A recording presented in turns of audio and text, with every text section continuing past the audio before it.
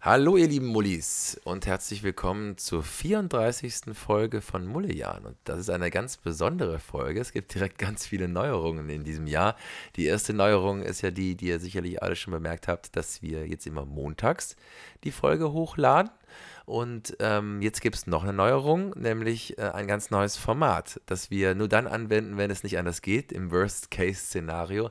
Nämlich für den Fall, dass es mal nicht klappt, dass wir euch gemeinsam eine Folge aufnehmen können. Also quasi, dass Jannis und ich kein gemeinsames Zeitfenster finden, zeitnah zum Erscheinen der Folge, um euch eine gemeinsame Folge aufzunehmen. Und so haben wir beschlossen, Back to the Basics machen wir zweimal 15 Minuten Sprachnachrichten. Denn so hat alles angefangen. Janis und ich haben uns über Sprachnachrichten ausgetauscht und kamen dann irgendwann auf die Idee und meinten, ja, guck mal, die interessanten Sachen, die wir uns jetzt immer per Sprachnachricht erzählen, da könnten wir eigentlich auch mal ein Insta-Live draus machen oder sogar einen Podcast. Und das haben wir dann auch gemacht. Pandemiebedingt haben wir angefangen mit einem Insta-Live, das gut funktioniert hat und dann ist daraus dieser Podcast entstanden, den ihr jetzt quasi alle 2 Wochen hören könnt.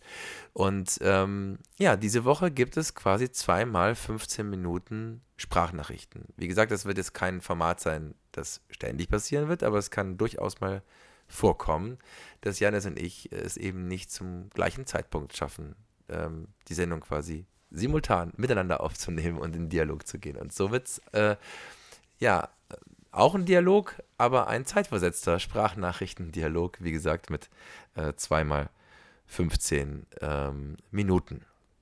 Das heißt, die ersten 15 Minuten, wie ihr gerade schon hört, bin ich ganz alleine. Jannis kommt dann erst in 15 Minuten.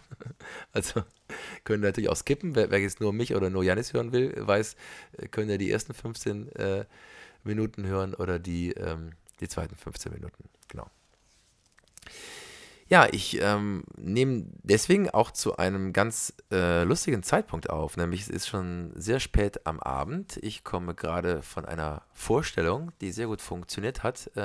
Ich spiele nämlich gerade am Theater Trier, unter anderem das Stück Empfänger Unbekannt, wo es um die Freundschaft zweier Männer geht, und zwar zur Zeit der Machtergreifung Adolf Hitlers. Und ich spiele einen Juden und der andere Mann ist sozusagen mein bester Freund, der aber zunehmend immer mehr zum Nazi wird, der mittlerweile auch schon wieder in Deutschland lebt und ich in den USA lebe. Und wir haben quasi einen Briefwechsel miteinander. Ich möchte auch gar nicht zu viel spoilern, wenn vielleicht möchtet ihr euch das Stück auch anschauen kommen. Auf jeden Fall, ja, man hört schon, dass es ein heftiges Stück ist mit heftigen Themen und letztendlich zur Zeit eben also zur Zeit des Zweiten Weltkriegs, beziehungsweise zur Zeit des Vorlaufs des Zweiten Weltkriegs spielt und gleichzeitig aber so zeitgemäß ist, wie es eigentlich nicht zeitgemäßer sein könnte. Also sehr viele Themen, sagen auch die ZuschauerInnen, sage ich mal, die uns danach ein Feedback geben, kommen hoch, die durchaus sehr brisant und aktuell sind, dass man über sein aktuelles Leben auch nachdenkt oder darüber, wie oft sich vielleicht Fehler wiederholen können oder nicht. Fehler in der Geschichte, die sich immer wiederholen. Und von diesem Stück komme ich gerade. Also bin ich quasi gerade auf der einen Seite ausgepowert und müde und auf der anderen Seite aber auch, ja, irgendwie erfüllt und glücklich. Und ja, in diesem Zustand habt ihr mich quasi bei Mullejan noch nicht gehört, weil wir Mullejan ja meistens eher, sag ich mal, im Vormittags- oder im Nachmittagsbereich aufnehmen. Und jetzt, wo ich alleine eine Sprachnachricht aufnehmen kann, kann ich mir natürlich die Uhrzeit selber aussuchen. Und obwohl ich morgen früh wieder sehr früh proben muss und bald auch ins Bett sollte, bin ich doch, ja, von Natur her eher eine Nachteule und nehme euch diese Nachricht eben nach dieser Vorstellung auf. Das ist ein ganz besonderes Gefühl, das man auch, glaube ich, niemandem erklären kann. Ähm, also, ist vielleicht ein komischer Vergleich, aber ich würde es eher so auch mit Sex vielleicht auch vergleichen, wo man durchaus nach gelungenen oder längerem Sex müde und erschöpft sein kann, aber gleichzeitig wahnsinnig erfüllt und glücklich. Und auch wenn das eine mit dem anderen nicht zu vergleichen ist und am besten auch beides im Leben gut funktionieren sollte, ist das tatsächlich ja schon ein Vergleich, der vielleicht beschreibend gut funktioniert. Ja, ich bin natürlich wahnsinnig neugierig, was Jannis dann gleich machen wird daraus. Also wir haben das wirklich jetzt so gemacht. Also wir nehmen nicht jetzt parallel zwei Sprachnachrichten auf, sondern ich nehme jetzt quasi eine 15-minütige Sprachnachricht auf, die schicke ich dem Jannis und der wird darauf antworten. Und der Unterschied ist ja nur, also zwischen den Sprachnachrichten, die wir im realen Leben uns wirklich geschickt haben und denen, die wir uns jetzt schicken, ist der Unterschied, dass wir natürlich wissen, dass wir uns nicht nur gegenseitig eine Sprachnachricht schicken, sondern ja, einige Mullis da mithören. Also ist meine Sprachnachricht nicht nur an Jannis gerichtet, sondern auch an euch und bin mal gespannt, was Jannis dann daraus machen wird und wie er darauf antworten wird. Nämlich er wird ja sowohl mir wie auch euch antworten. Und das Lustige ist eben, dass ich mir selber die Podcast-Folge dann anhören muss später, um zu wissen, was Jannis gesagt hat. Während Janis natürlich jetzt schon im Vorfeld meine Sprachnachricht, die er gerade mithört, natürlich dann schon gehört hat. Genau, da merke ich übrigens auch wieder, dass ich zwar sehr gerne Sprachnachrichten aufnehme und auch jemand bin, der sehr gerne sehr lange Sprachnachrichten verschickt und das sowohl auf positiven Anklang wie aber auch manchmal auf vielleicht einen Schockzustand trifft. Aber auf der anderen Seite natürlich merke ich auch, wie sehr ich es genieße, mit Jannis oder mit dir, Jannis, ich kann dich ja jetzt quasi auch direkt ansprechen in der Sprachnachricht, mit dir wirklich im Dialog zu sein. Also ich glaube, wenn man so eine Folge wie die jetzige aufnimmt, ist es gleichzeitig ein schönes Experiment. Auf der anderen Seite erfüllt es einen dann wieder mit Dankbarkeit, wenn wir wirklich in den Dialog gehen. Also das ist ja auch das Tolle. Ich bin sehr dankbar auch generell für das Instrument Sprachnachricht, weil das ja auch ähnlich wie es gerade bei dem Podcast eben für mich ein Instrument ist, wenn man nicht gleichzeitig Zeit hat füreinander, für ein Telefonat in dem Moment. Sprachnachricht für mich ein gutes Instrument ist, trotzdem miteinander zu sprechen und durchaus ja mehr Inhalt geben zu können als nur bei einer schriftlichen Nachricht. Auch oft führt es auch zu weniger Missverständnissen. Also schriftliche Nachrichten hab ich oft die Erfahrung gemacht, dass das zu Missverständnissen führen kann. Wenn man nicht die richtigen Smileys benutzt oder was weiß ich, oder auch Humor oder Ironie schriftlich zu formulieren, kann durchaus auch zu Konflikten führen oder zu Missverständnissen. Und somit bin ich ein großer Fan von Sprachnachrichten, weil man nicht nur Inhalt transportiert, sondern auch viel mehr als das Gefühl und ja, was man eben alles in der Stimme hört. Man hört den Zustand in der Stimme. Ist jemand gerade ruhig? Ist jemand entspannt oder nicht entspannt? Sauer? Gerade lustig drauf? Wenn ich einen Witz mache, hört man es auch an der Stimme. Also somit wird viel, viel mehr als nur der Inhalt transportiert, sondern eben auch die Art und Weise wie. Deswegen bin ich ein großer Freund von Sprachnachrichten und eben die Möglichkeit zeitversetzt. Wenn ich eben gerade um 1 Uhr in der Nacht noch jemandem antworten will, dann kann die Person das am nächsten Tag erst hören, wenn sie möchte, oder am übernächsten Tag, wann es eben geht. Und deswegen bin ich, wie gesagt, ein großer Fan davon. Gleichzeitig weiß ich aber normal, dass Kommunikation ja nicht nur reden ist, sondern auch zuhören und miteinander agieren, interagieren, reagieren, auch vielleicht schlagfertig reagieren oder auch mal reingrätschen und dass einfach wirklich ein Gespräch entsteht, wo man sich auch die Bälle hin und her schießt oder zuwirft. So ist ja bei Janis und mir, also man kommt ja von Stöckchen auf Hölzchen. Einer kommt mit dem Thema und darauf hat der andere wieder was zu sagen und darauf kommt wieder der andere mit dem nächsten Thema. Und das geht bei einem Monolog eben nicht. Und ja, das sind sowohl die Vor- und Nachteile von beiden Dingen. Und das wollte ich natürlich auch jetzt mal thematisieren.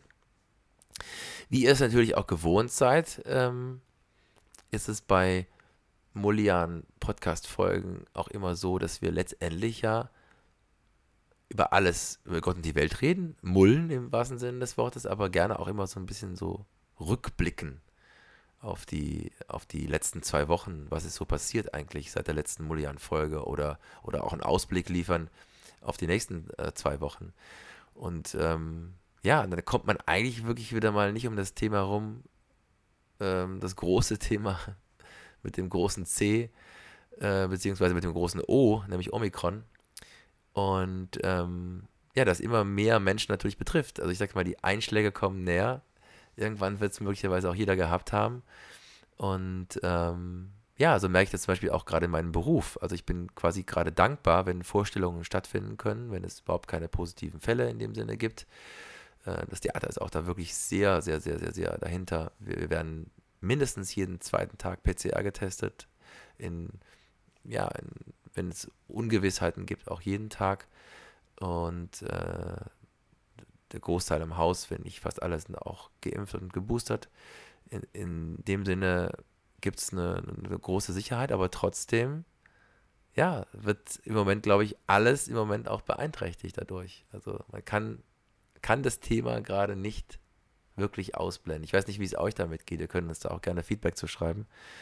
Aber es ist das alles überschattende Thema, definitiv. Und ja, bin mal gespannt, wie sich das in Deutschland jetzt auch weiterentwickelt, wann sozusagen der Peak da ist, also wann der Höhepunkt von Omikron erreicht ist und es wieder runterfällt.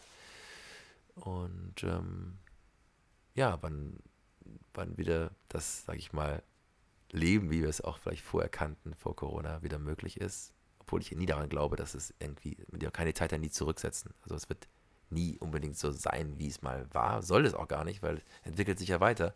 Aber trotzdem, dass man wieder irgendwie, ja, so frei leben kann, wie man es vielleicht vorher gewohnt war. Jetzt merke ich übrigens auch, wenn ich gleichzeitig auf die Uhr gucke, das mache ich bei Sprachnachrichten oft nicht. Da rede ich einfach drauf los und hier sehe ich dann trotzdem eine Uhr vor mir und merke, ja, wie lange oder wie kurz 15 Minuten sein können. Und während, wenn Janis und ich eigentlich im Dialog eine Folge aufnehmen, wir ja schwuppdiwupps auch schnell mal eine Stunde oder anderthalb zusammenbekommen und ohne es zu merken oder eigentlich auch noch Stunden weiterreden könnten, ist es vielleicht ganz gut, dass wir uns da diese 15 Minuten als Limit gesetzt haben. Wir können ja mal gucken. Ihr könnt uns auch mal gerne, wie gesagt, ein Feedback dazu schreiben. Auf Instagram, auf Facebook, per Mail. Das macht der Janis aber danach in der zweiten Nachricht. Der wird euch dann genau sagen, an wen ihr euch wenden könnt und wie genau die E-Mail-Adresse ist und wie wie unser Account heißt auf Instagram. Dann könnt ihr uns gerne feedbacken, was ihr davon haltet. Findet ihr das Quatsch mit so Sprachnachrichtenfolgen? Oder wie geht's euch damit? Und wie geht's euch vielleicht auch generell bei dem Thema Sprachnachrichten? Das spaltet ja auch so ein bisschen. Mögt ihr gerne lange Sprachnachrichten aufnehmen? Mögt ihr gerne lange Sprachnachrichten bekommen? Nutzt ihr die Funktion übrigens auch, die ich sehr gut finde, manches Mal, das 1,5-fach schneller oder zweimal schneller zu hören? Weil also zweimal schneller ist ja wirklich eine Zeitersparnis bei langen Sprachnachrichten, dass man sie quasi in einer halben Zeit hören kann. Und wie sind da so eure Erfahrungen damit? Also bei mir ist die Erfahrung, dass es ja nur mal Menschen gibt, die von Natur aus sehr schnell reden. Denen kann man eigentlich nicht wirklich folgen, wenn man sie schneller hört. Also zweifache Geschwindigkeit ist ja nicht wirklich möglich. 1,5 geht vielleicht mit viel Konzentration und Anstrengung. Ja, da gibt es aber durchaus Menschen, die von Natur aus sich vielleicht lange Zeit nehmen und vielleicht ein bisschen länger brauchen oder langsamer reden. Da ist es wirklich ein Segen, dass man diese Funktion nutzen kann, die zweifache Geschwindigkeit. Ja, so sieht es aus. Das ist gerade spannend. Ich gucke auf die Uhr, es sind 13 Minuten, die wir jetzt haben. Also vielleicht überziehe ich auch ein bisschen, aber wenn dann wirklich nur geringfügig. Ich bin wahnsinnig gespannt, lieber Janis und auch liebe Mullis, was da jetzt für eine Antwort kommt von Janis. Und finde es auch cool, dann quasi am Montag die Mullian-Podcast-Folge zu hören und dann erst zu wissen, wie Janis auf mein Monologisieren reagiert. So, ich wünsche euch jetzt schon mal schöne 2 Wochen. Freue mich dann wieder in 2 Wochen mit Janis im Dialog zu treten. Und ja, jetzt kommt langsam die Zeit für Janis und bin sehr gespannt auf seine Nachricht. Wünsche euch schon mal, wie gesagt, schöne 2 Wochen. Bleibt vor allem gesund und bin sehr gespannt auf euer Feedback. Jetzt kommt die große Übergangszeit. Jetzt brauchen wir so einen Trommelwirbel, weil gleich einfach in wenigen Sekunden der Janis übernehmen wird und ich sehr gespannt auf seine Antwort sein werde. Dann macht's gut, ihr Lieben, und hört jetzt noch schön 15 Minuten dem Janis zu und dann ist es bis in 2 Wochen.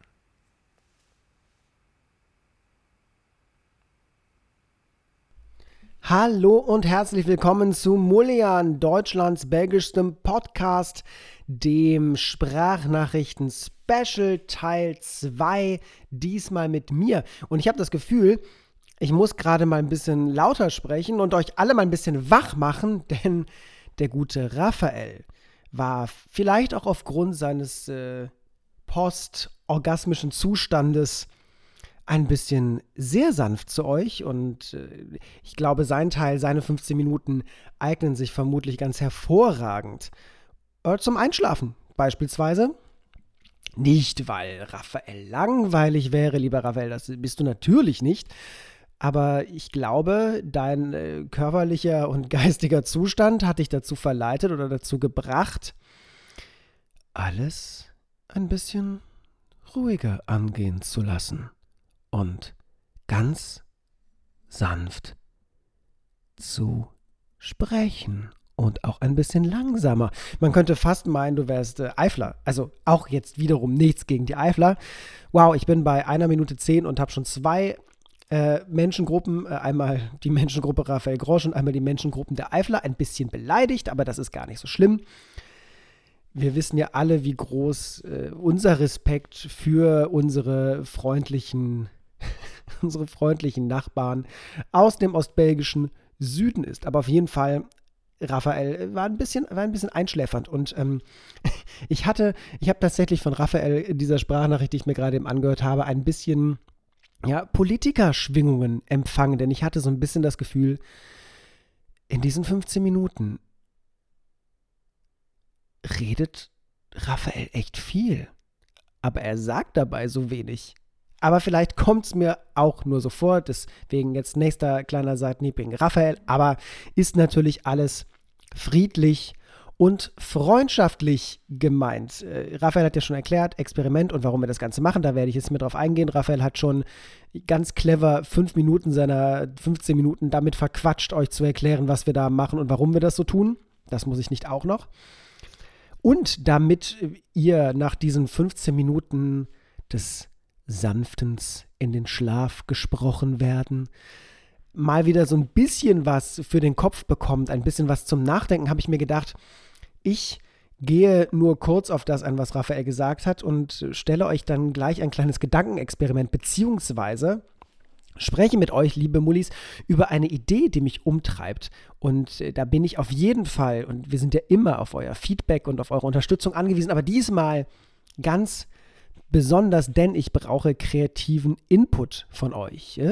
Foreshadowing und ein bisschen Lust machen auf das, was da gleich noch kommt, was ich euch gleich erzählen werde. Und bei diesem wunderschönen englischen Wort Foreshadowing, was ich gerade eingebaut habe, muss ich natürlich wieder an unseren Lieblingsmulli Olli denken, der das hasst, wenn wir diese Anglizismen verwenden. Raphael hat ihn nicht erwähnt, ich tue es hiermit, lieber Olli, du wirst auch in dieser Folge nicht vergessen.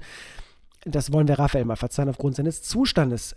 Zu dem, was er gesagt hat. Erstens, ich finde es ein wenig bedenklich, wie er den Zustand nach dem Theaterspiel mit einem anderen Zustand verglichen hat, was nämlich bedeutet, dass Raphael sich gerade sehr beglückt gefühlt hat, als er diesen Podcast aufgenommen hat und die Vorstellung behagt mir semi, muss ich dazu sagen. Und was aber der viel größere Punkt ist und der viel größere Frevel, muss ich sagen, also wirklicher Frevel, ist, dass Raphael gesagt hat, es wäre das erste Mal in diesem Podcast, dass er in dieser Grundempfindung, in dieser Stimmung sich befindet. Und da muss ich jetzt aber mal ganz frech und frei sagen, Raphael, was soll der Scheiß? Bedeutet das etwa, dass dir sonst unser Podcast keine Erfüllung verschafft? Keine seelische Freude? Keine Glückseligkeit? Was machen wir denn dann? Was mache ich mit meiner kostbaren Zeit, während ich mit dir spreche, wenn dich das weder glückselig noch erfüllt macht, dieser Podcast? Ich glaube, da haben wir ordentlich aber mal was zu klären, mein Freundchen. Und da ist, glaube ich, auch jetzt erstmal Paartherapie angesagt. Es ist schlimm, wenn ich alleine bin, verfalle ich direkt in so einen Stromberg-Sprech. Ja, das wollen wir doch abschalten. Ansonsten, es ist immer so mit Sprachnachrichten, man hat das Gefühl, man hört sich das an und weiß nachher gar nicht mehr so richtig, was gesagt worden ist und muss dann den ganzen Kram noch mal hören, um sich da wieder dran zu erinnern. Habe ich aber auch gerade keine Lust und, sagen wir mal ehrlich, wir sind ja unter uns, ne? Raphael hat viel zu viel schwadroniert über Sprachnachrichten, bla bla bla. Deswegen steigen wir direkt in mein Hauptthema ein. Und zwar den kreativen Input, den ich von euch benötige, liebe Mullis. Und zwar ist es so: Ich habe in letzter Zeit angefangen, viele Comics zu lesen, vor allem Batman-Comics in letzter Zeit. Auch in Vorbereitung auf den nächsten Film, der ja dieses Jahr schon ansteht. Ich habe den Jahreswechsel noch nicht so richtig in meinem Kopf drin. Genau, der neue Batman-Film The Batman mit Robert Pattinson und guten Schauspielern wie, ich glaube, Paul Dano ist Paul Dano dabei? Ja, Paul Dano ist dabei als Riddler und Zoe Kravitz ist dabei und Andy Serkis ist dabei. Also wirklich wahnsinnig tolle Schauspieler. Ich bin sehr gespannt auf diesen Film. Und weil ich da so Comics las und da so drin bin aktuell, habe ich mir gedacht, also ich glaube, das mache ich auch. Ich schreibe auch einen Comic. Also Comics sind ja sowieso für uns Belgier ein hohes Nationalgut. Ich meine, wir haben ja einige wirkliche Pioniere der Comicbuchzeichner und Schreiber in unserem Land oder beziehungsweise in unserem Land gehabt, die ja mittlerweile schon tot sind. Und es sind ja auch ganz tolle Machwerke entstanden, wie, weiß nicht, Lucky Luke, Tim und Struppi, die Schlümpfe. Also da ist ja wirklich einiges passiert und das sind nur die wenigsten ganz Bekannten, die ich gerade aufgezählt habe. Und habe mir gedacht, ich mache das auch. Und weil ja dieses Superhelden-Thema so super in ist, das war ein Wortspiel, habe ich mir gedacht, dann mache ich auch einen Superhelden. Aber ich möchte keinen allzu ernsthaften Superhelden machen. Ich möchte keinen Abklatsch haben mit Fähigkeiten, die man schon 20 Mal gesehen hat. Und ja, lieber Eternals-Film von Marvel mit einer Figur Icarus, die quasi Superman ist. Ich meine dich, Nachahmer, einfallsloser, doofer Kack-Arsch-Film. Arschloch, so. Jetzt habe ich mich wieder beruhigt. Es tut mir leid, liebe Mullis. Auf jeden Fall wollte ich das nicht machen. Ich wollte gerne ein bisschen origineller sein. Und ich habe mir gedacht, ey, ich bin Belgier. Ich muss der belgischen Comic-Tradition gerecht werden und ich will einen Superhelden-Comic schreiben. Also es muss auf jeden Fall auch ein belgischer Superheld sein. Jetzt weiß ich natürlich, dass relativ viel schon abgegrast ist von Fähigkeiten, aber ich hatte eine brillante Idee. Und zwar nenne ich unseren Superhelden, unseren belgischen, ostbelgischen Superhelden, das ist der Fry Guy. Und der Fry Guy, und ja, Olli, ich weiß, es ist Englisch, aber es reimt sich und das ist irgendwie auf Deutsch, funktioniert das nicht so gut und an Französisch habe ich nicht gedacht. Das spielt jetzt auch keine Rolle. Fry Guy hat die Fähigkeit, aus dem Nichts Fritten heraufzubeschwören. Und er kann diese Fritten aus dem Nichts auf seine Gegner abfeuern. Und, wow, das waren viele Pop-Geräusche auf einmal. Verzeih mir, du lieber Mulli und deine Kumpanen, die das immer mit Kopfhörern hören. Du hast jetzt vermutlich ein Trommelfell weniger, mindestens eins. Auf jeden Fall, genau, der kann Fritten abfeuern auf seine Feinde und er kann sie auch unter riesen Frittenbergen begraben und generell kann er auch Fritten heraufbeschwören, mit denen er Gefängnisse dann baut, so als Stangen und vielleicht kann er sogar sich so ein Frittenschwert auf dem heraufbeschwören, mit dem er dann kämpft und so weiter und so fort.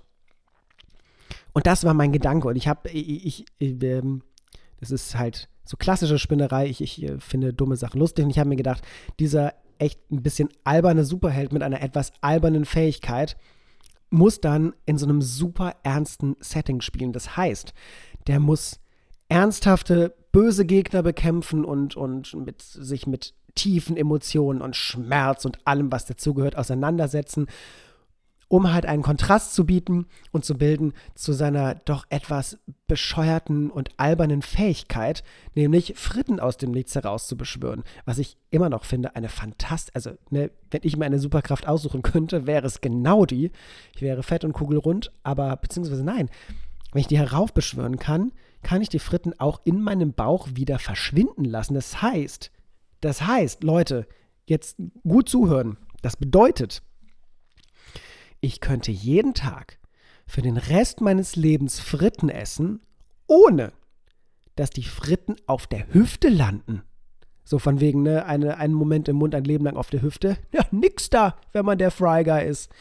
Also wir merken schon, das hat absolutes Hitpotenzial und das ist eine super Superheldenfähigkeit. Und wie gesagt, ich möchte gerne dann Das vertraue ich euch an und es ist noch nicht getrademarkt, diese wunderbare Idee. Klaut sie mir nicht da draußen. Ich werde euch finden, wenn ihr das tut. Und dann werden wir eine ernsthafte Unterhaltung führen müssen.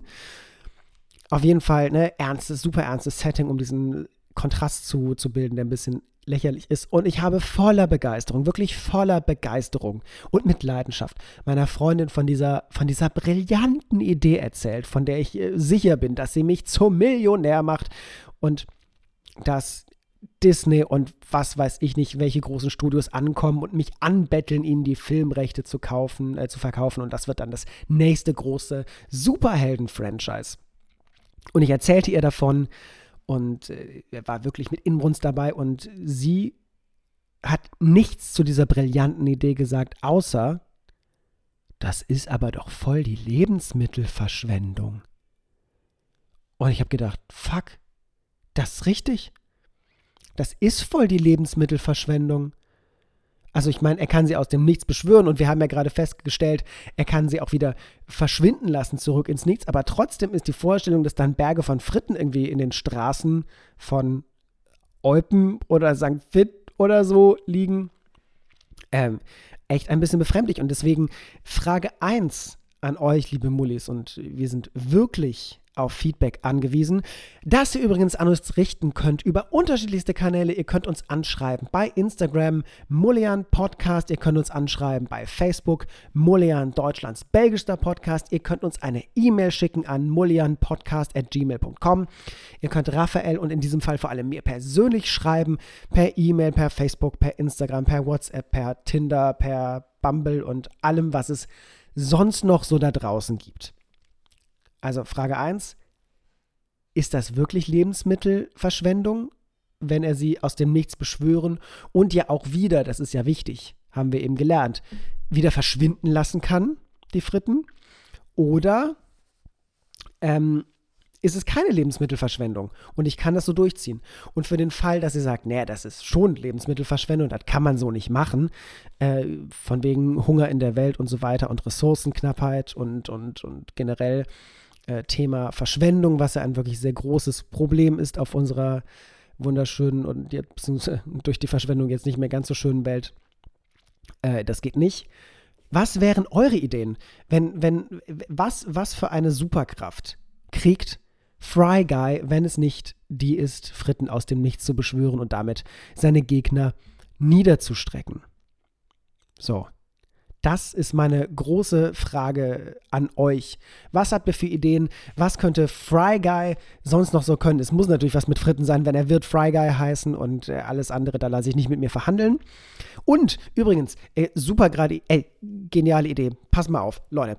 Mein ehemaliger Deutschlehrer an der PDS, Olivier Watroba, hat, ich glaube mittlerweile mehrere, aber vor allem fällt mir gerade einen Roman geschrieben über Eupen, in dem es darum geht, dass Vampire durch die deutschsprachige Gemeinschaft streifen, ich glaube vor allem Eupen, und diese Vampire beißen Menschen, wie das Vampire halt eben so tun. Wirklich sehr kreativ, Olli, wirklich wahnsinnig kreativ, hättest dir ruhig mal ein bisschen Mühe geben können, wobei dann das Kreative kommt ja noch, und zwar verwandeln sich diese Menschen dann nicht einfach in blutrünstige Vampire und töten Menschen und so weiter und so fort. Darum geht es nicht. Nein, diese gebissenen deutschsprachigen Belgier sprechen plötzlich nur noch Französisch und kein Deutsch mehr.